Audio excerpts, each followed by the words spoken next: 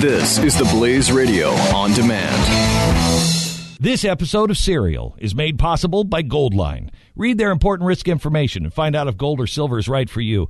Call them like I did years ago, 877-370-COIN, or go to goldline.com. Glenn Beck. The Blaze Radio Network. It is difficult to quantify the impact of the 9/12 Project, although there are definite tangibles. The movement produced the Black Robe Regiment, pastors and ministers all over the nation banding together to strengthen America's pulpits. Because of the involvement from 9/12 Project and the Tea Party, several great candidates were elected to Congress, and Common Core was stopped in several states. Those were just a few of the fruits of what can happen when Americans get together and surround them. But at the very beginning, Glenn Beck was unsure of exactly how to begin and what direction to take after the initial call from Ed in New Haven that sparked it all. I didn't know what I was going to do with Ed's call at first. I knew that there was I knew this feeling was growing in America because I was feeling it. Everybody was. But I didn't know how to fix it. And we needed to find a way to show people that they weren't alone. Because that was the first step in healing and fixing things. Knowing that healing did indeed have to occur, but being confused as to exactly what shape that healing would take, he needed some time to reflect and consider the options. After spending some time in thought, because at that time I was against the Tea Party. Santelli had just done his thing on CNBC. We're thinking of having a Chicago Tea Party in July. All you capitalists that want to show up to Lake Michigan, I'm going to start organizing. With all of the emotion and capitalist ideals being promoted by Rick Santelli, why did Glenn initially oppose the Tea Party? So he calls for a Tea Party, and I thought it was wrong because at the time he was talking about taxes, and what I felt the country was feeling was not about taxes. They were talking about a loss of control of their own lives and a loss of principles and values. And so I came up with principles and values, and I put them down on paper. And I think it was right before I went on the air one day. I looked at those lists, and I was trying to come up with a name. And I knew everything that I had written down on the paper had come from a place in my mind of what was it like on the day after 9/11. But I hadn't thought of it as 9/12 yet. It was just the day after 9/11. And I counted, and I had 9 principles and 11 values. And I counted them, and I'm like, oh my gosh, if I add one more, it's the day after 9/11. And I don't remember which was the last one that I added, but that's when I decided to call it the 9/12 Project. As the Tea Party continued and demonstrated more substance than simple tax protesting, Glenn's opposition to it disappeared. And both on radio and television, the Glenn Beck programs reflected simultaneous support for the 9/12 Project and the Tea Party. We talked to Glenn about what he believed was the best thing to come from the 9/12 Project. I remember standing in the lobby of the Fox building, which was this enormous lobby, a full city block. The entire bottom floor is lobby and elevators. And I was standing in the back entrance, and I could see all the way, a block, I could see all the way up to the front. And they told me that the Fox servers had gone down because people were sending in their pictures. And I wanted to make some sort of mosaic, and we were concerned if we would get enough pictures for the mosaic. And this was a week into us saying, send us your picture. And I remember somebody saying to me, I said, so are we going to have enough pictures? They said, Glenn, if we stop right now, we could cover this entire wall all the way around the building in pictures. And I realized, holy cow, people are feeling exactly the same way. So there was a palpable, demonstrable sense of oneness, of Americans coming together in a common cause and actually taking action. That provided much-needed energy to the movement at a time when Americans were feeling alone and defeated. It was around that time that Glenn began forming the idea to try to bring all of these energized, like-minded Americans together for a healing event. A chance to see and be with others who felt the same way, to experience the reality that we surround them. That led to 8/28/2010. On the steps of the Lincoln Memorial on the Mall in Washington, D.C., just a few steps away from the spot where Martin Luther King Jr. had delivered his riveting I Have a Dream message in 1963. Glenn was asked, what was the most memorable aspect of that event or the other events in Israel and Birmingham? I think the most memorable had to be Washington, and feeling the calm and the peace and the goodness with 500,000 people there and Black Panthers marching in and trying to get people angry.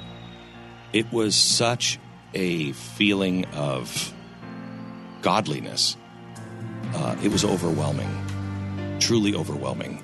It was an amazing crowd of 500,000 people from all walks of life and every corner of the nation, gathered together with a common purpose.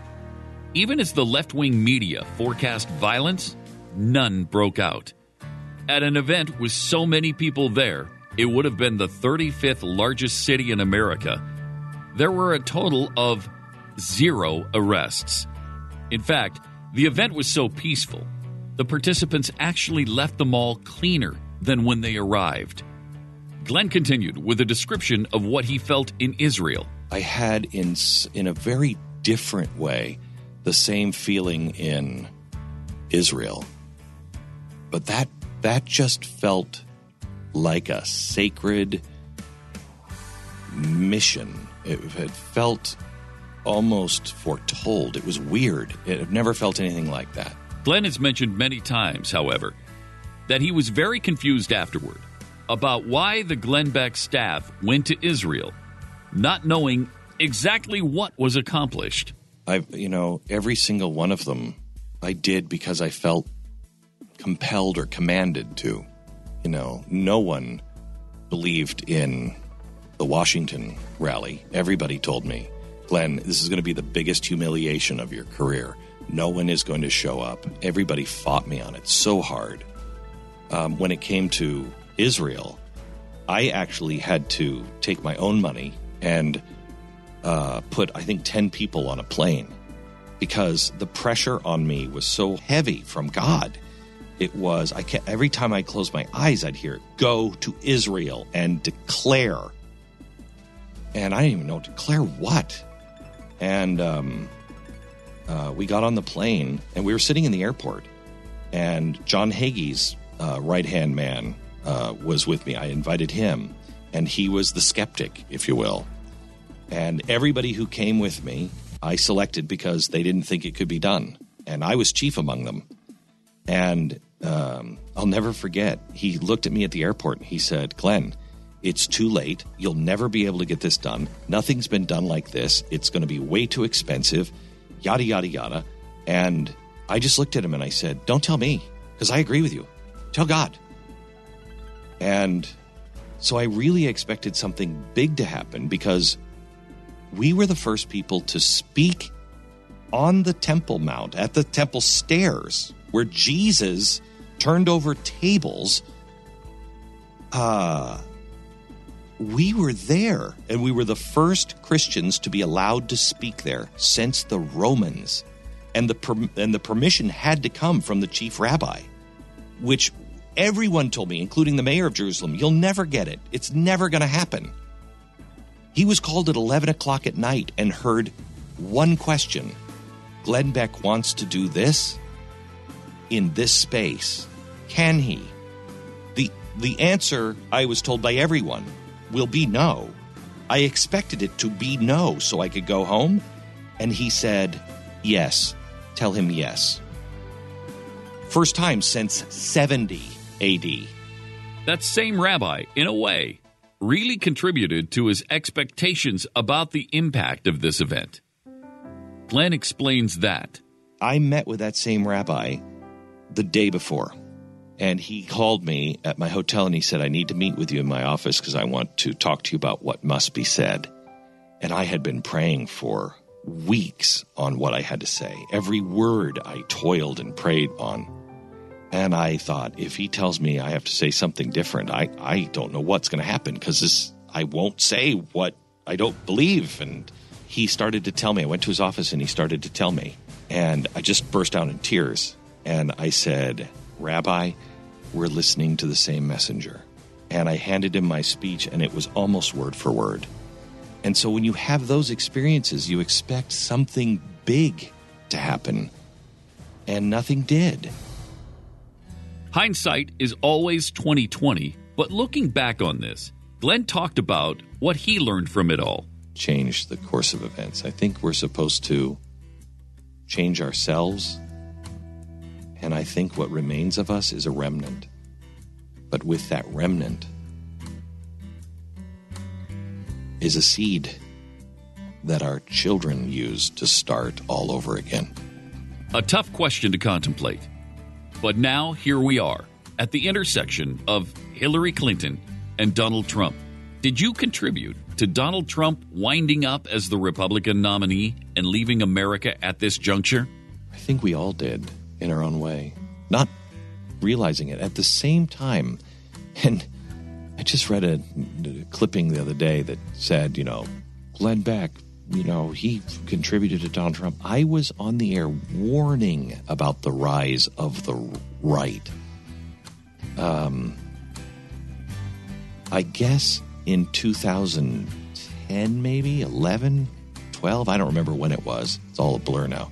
But towards the end, I really realized we have to worry about the beam in our own eye and forget about his sliver or somebody else's sliver. And I wish I would have figured that one out earlier, because nobody would have listened to that message. But if that would have been my message, maybe we would have had a better chance. And now, so many Americans are right back at the starting point in 2009, thinking that once again, we don't surround them, they surround us. Yet, just as it was 7 years ago, it's still true today. If Americans can change themselves, as Glenn said, they will have completed the first step to changing the world. From sea to shining sea. Glenn Beck. This is the Glenn Beck Program. This episode of Serial is made possible by Goldline. Read their important risk information and find out if gold or silver is right for you. Call them like I did years ago, 877-370-COIN, or go to goldline.com.